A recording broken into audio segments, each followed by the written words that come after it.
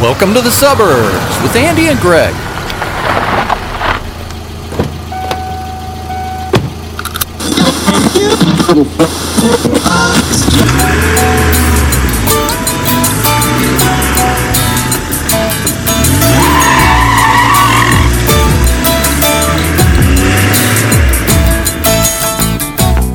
Have you ever had somebody call you and then come in for a session and it was all just in their mind and the talent was just nowhere near your time? Many sessions are like that. Really? Yeah.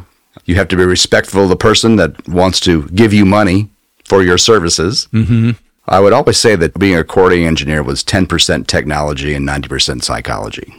Oh, that's good. So yeah. You would have to be, as they're out there doing what they do, whatever that might have been, finding the right words of encouragement or reflection.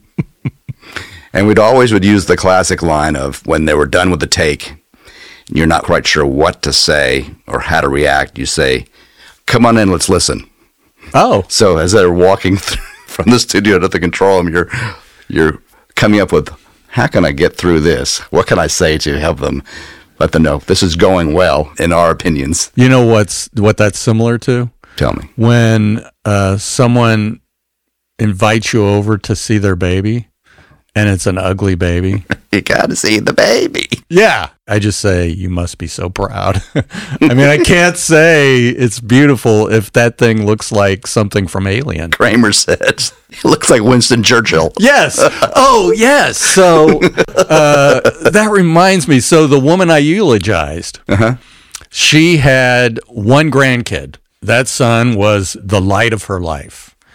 And when he was really little, he had not grown into his head yet. He was the big head. Big head, little body. Gotcha. Yeah. And now I can't think of who was it that played Raymond's dad in Everybody Loves Raymond. What was his name? Peter Boyle. Peter Boyle. So this was my first reaction. I hadn't seen this kid since he was an infant. I'm over there and she's just the proud grandma full of glee. And I go, you know who he reminds me of? And she goes, no, who? And I said, Peter Boyle.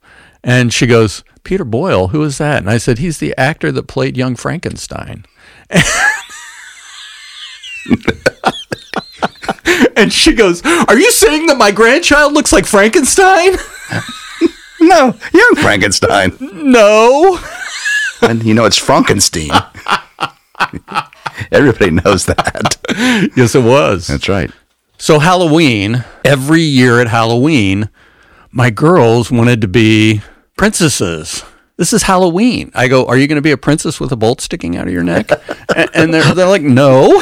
A murdered princess with an axe in their head. Yes. Now, that's Halloween. Yes. That's an okay princess. But if you're just going to be a princess, that's not scary. Mm-mm. Dad. So fast forward to the next year. I want to be a butterfly. Are you going to be a butterfly with a mangled wing? No. No wings. Be a caterpillar. That's not a good Halloween thing. So I decide they're going to be the princess. I'm going to be a witch. And Keely's got too much to do. So I'm like, okay, I've got to be able to make this witch outfit with like zero sewing skills. We talked, I think, maybe in the first or second episode about home ec. You could have used a stapler. No, well, I could have, yeah. But I didn't. What I did was I bought black drapes, and then I cut a neck hole, put it on, and I marked how to make the arms from the drapes, made a hat, put on makeup, and had big, long fingernails, and I was a witch. Peace out, witches. I can do ugly woman all day long. It's one of your strong suits. Yeah, it is. The whole reason I brought that up, I was thinking about holidays. Do you do anything for 4th of July? Typically, no. Sit inside. Stay away from the fireworks. One time when I was doing open mics, knew I was going to end up traveling and doing stand-up at a retail job. The store manager, she was here as a transplant, had no family, had no nothing going on. I kind of took her under my wing, show her the culture of Indianapolis at different times. So we went to the track during the month of May, and we would get together and do different things. And so I said, well, let's go downtown and watch the fireworks. She decides that she's going to buy crab legs and steak. And so my roommate and some other friends are there, and I'm the designated driver to go downtown to watch these fireworks. And it is like gridlock after the fireworks go off. Oh, sure. And they had started drinking before dinner. So I'm the sober one in the group, and it's like leaving the track after the 500. I mean, there are several 100,000 people downtown. They say up to 250,000. There we are stuck in that, and her name is Anne. And Anne decides to go up to people and interview them about what the 4th of July means to them. She's holding her hand like she's holding a microphone. The invisible mic. Yeah. And she's talking into her invisible microphone. Tell me what the 4th of July means to you. And she's out on the sidewalk interviewing people, and they're talking back into her head. They're as drunk as she is. And they're giving her real answer. Freedom for everyone. God bless America. Everyone feels so good. The whole time that we were in gridlock, we'd moved forward far enough that we got a new crop of people, and there she is talking into the invisible microphone, holding it out for them, and they're answering with thoughtful answers. That's the part that gets me, is the whole thing. I mean, it was totally Emperor's New Clothes, and they went right along with it. It was kind of sweet and kind of ridiculous at the same time. We used to have a friend that lived up in Westfield that used to have a 4th of July event every year, and we went a few times. He was one of these big kids that never grew out of the love of fireworks or incendiary devices, and so he'd spend $1,000 on fireworks, and he would create this 2x4 plank that had everything attached to it, and he had it all kind of timed out, and he would fire these things off in sequence. And one of the planks he had, the thing went off, fell forward, and he launched it right into the side of the house. The vinyl siding on fire. During his display. Oh, that was cool. It's getting the hose and putting out the fire. And his wife was not happy. Oh, I can't imagine. You big idiot. We're just sort of watching these things go off, and all of a sudden this thing just falls over as it launches. Now, that was fun. Do that again. Yeah. Another one of those, please. For weeks. And there was just a big burn spot on the side of the house, so they get somebody out to replace the siding. Probably blame the wind. Oh, did he? The wind caught it. Obviously, a good time to be shooting off fireworks is during the wind. Maybe you could do it in the fall, too, with all the brown leaves. Now that's a thought. 4th of July weekend, and I think 4th of July was on a Sunday at the time. You with me? No, I'm not paying attention at all. Okay. Just thing on. So, I think you need to shuffle the deck of cards. What are you playing? You playing solitaire over there? Go fish. Which is not a contact sport. Oh, go fish? Yeah, or fishing. On that note, I had a friend come up to the lake, college friend. I was at his house when USA beat the Russians in hockey. He was a drummer. Like him already. So I'd known him since middle school. He comes up to the lake, and he really wants to go fishing. Okay, we got to do this like fishing 101. Let's fish for catfish. Let's take the pontoon boat out and fish at the drop-off in the evening as we're going from light to dark when the catfish come out of the weeds and go up into the shallows to feed. So his first cast, he's trying to cast so hard, he casts himself out of the boat. Oops. And as he's going over, I grab him by the ankle so that he doesn't go totally in, which slams him into the outside of the railing and doors and everything. He still held onto the fishing rod, and I pulled him in, and no harm, no foul. Did he have a fish? Well, he had just cast. So he was casting. He didn't hit the fish in the mouth like my friend did. No. So staying with the fishing theme for a second, the friend of mine that broke up with me in the 10-page letter. Yes. You scowl when you said that. So interpret the scowl. It was unnecessary. Oh, the 10-page letter was? Yeah. Oh, yeah. Totally. I mean, I can't see how you could turn anybody off enough to write for 10 pages. Well, he went all the way back to high school. I know. That's what I mean. I mean, that's a lot. That's a lot of angst. It is a lot of angst. It is. I mean, I could see maybe a 3-page letter. That's good. Thank you. Double spaced. Just stuff that you've collected since we've been doing the podcast. Yeah, right. The river that runs through Indianapolis is White River, and nothing like the Columbia near Boardman. I'm sure the Columbia is way cooler. It's a pretty boring river. White River? Yeah. I mean, it goes through farmland. It's like Ann that went to the 4th of July with us. Mm-hmm. She looks at the river and she goes, "Why is it brown?" And it's after all, it is the White River. I know. It's the White River. Why is it brown? Well, because it just goes through farm fields. We're down in southern Indiana, and the Eel River and the White River converge. Did not know that. And there is a deep hole there. We would anchor the boat so that it was going across the river and near that deep hole. So the catfish would come up from the deep to the shallows to feed. And we've had moderate success, nothing in the 30-pound range or anything. And then all of a sudden, my bass rod just like bends like it's going to break in half and launches out of the boat like a javelin that was thrown by... Gone. Gone. Oh, my goodness. Like I'm watching it go through the air, probably went 20 feet. It was like sproing, like it was shot out of a cannon. Gone. Hits the water. Okay. Expensive rig. I bet.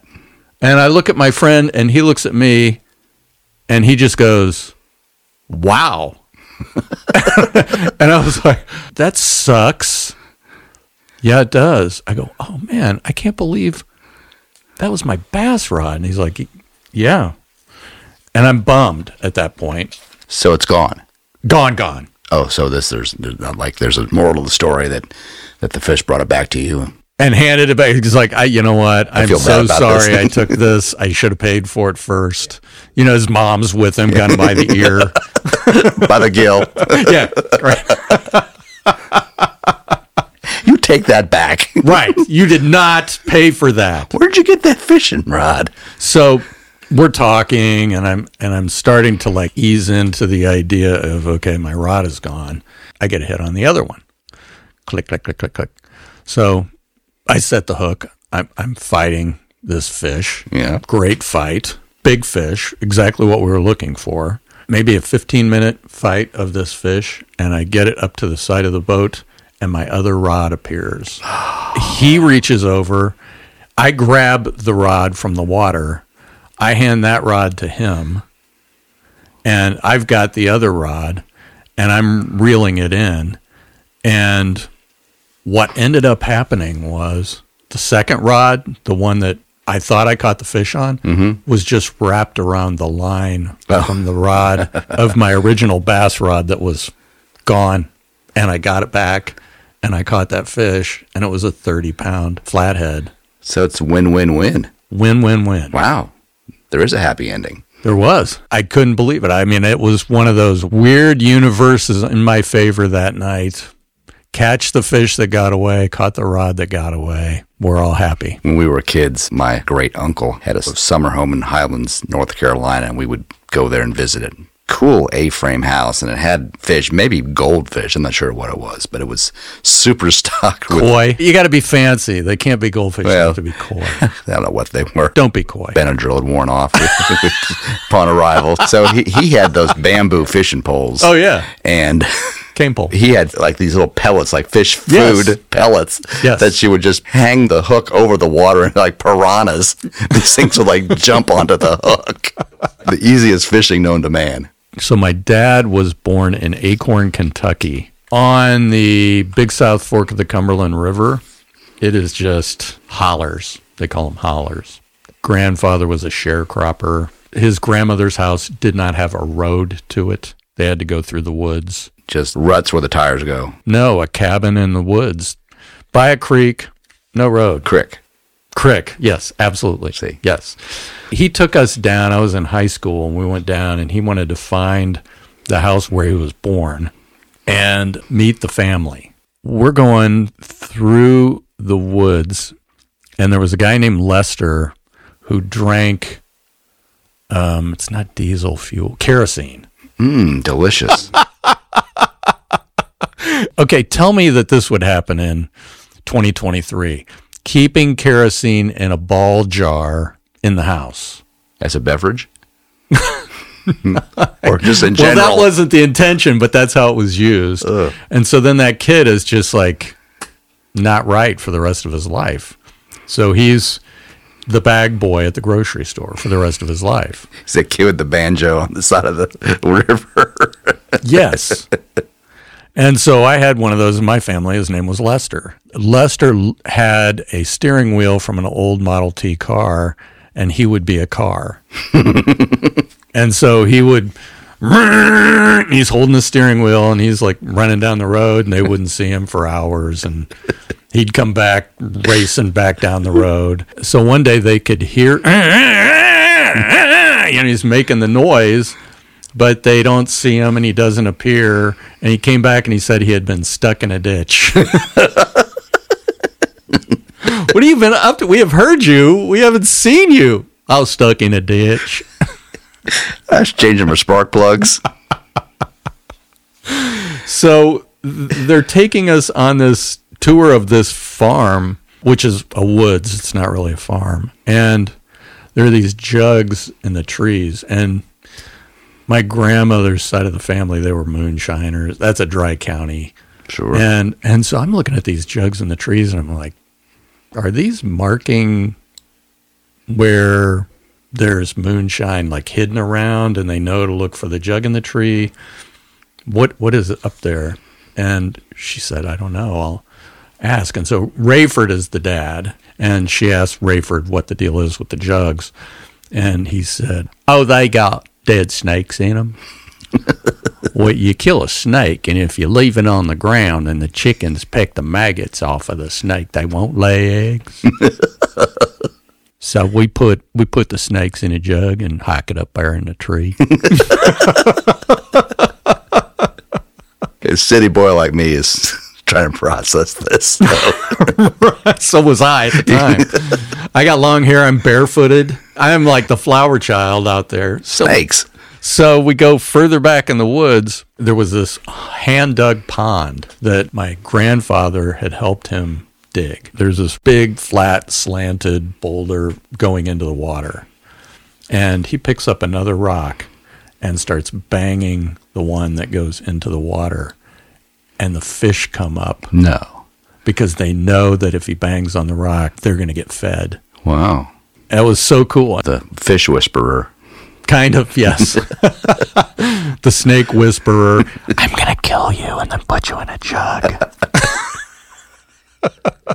When I turned 50, we went to New York and Florida for my 50th birthday. Went to New York to see a couple shows and have a couple nice dinners, and then went down to see my mom and dad in Florida. This was 2009, so this is when they had the big SARS scare, the bird flu. Yes. And we were in the airport waiting to fly out to New York, and the metal bird. People were hacking and coughing, and so there were people wearing masks, and of course we thought, well, how ridiculous is that? Look at those silly people wearing masks. Isn't that every flight? Don't you get one, crying baby, and two, people hacking on the flight? Yes, absolutely. Somewhere between New York and Florida, I catch a cold. Okay. So, like in the air as you're going? Somewhere along the way, I get sick. How many days is the span? I mean, was this like during the... Probably a week, probably. Okay. Or maybe 4 days, I don't know. So it wasn't within the 24-hour... No. Okay. No. Anyway, so I catch a cold, and now I get to my parents' house, not feeling well, and so it's kind of put a damper on the whole trip. And so we were flying out of, I think, Sarasota back to Indy, and there are thunderstorms in Atlanta. So we're delayed. We finally get to Atlanta and miss our connecting flight to Indy. Don't you love the way that they route flights? That Charlie Daniels song, Go to L.A. via Omaha? Exactly. I mean, that's like, unless you fly direct, you are doing that. It's going to happen. Yes. So now here I'm still with a cold, not feeling well, missed our flight to Indy. And so the airline is going to put us up in a hotel. Magic fingers? No magic fingers. They take us to the highest crime area of Atlanta, I believe, in a bus. Drop us off with a little packet with a T-shirt and a toothbrush. See you in the morning. And a sign saying, I don't have any money, please don't. Yeah, don't kill me. Yeah. This hotel was so horrible. We just laid on the bedspread in our clothes. People were banging on the door. On your door? Yeah, our door. Okay. I'm not sure what they wanted to kill us. I don't know. You got any snakes? You got a jug in there? We had to get up at 4 to be to the airport for a 6 o'clock flight. Mm-hmm. And prior to us leaving Indianapolis for this trip, we had just opened our pool for the very first time as far as chemicals and getting the system up and running. We just put it in the previous fall. That was sort of looming that we get home and check out the new pool. So we get home, very little sleep, if any. I'm sick. I go open the pool, cover rolls back, and it's a swamp. Sweet. Complete with beavers. I'm on the phone to the pool company, mad as a hatter, raising hell, yelling and screaming. And they send somebody out with probably 50 gallons of chlorine. Nice. Just shocked the hell out of it. Killed the fish. And they discovered that when they turned the system on prior to us leaving town, they had done something wrong. Planted willow trees in it. Hi, this is Andy. If you enjoyed listening to our podcast, please be sure to subscribe and share. Remember, laughter is contagious. Help us spread it by telling a friend.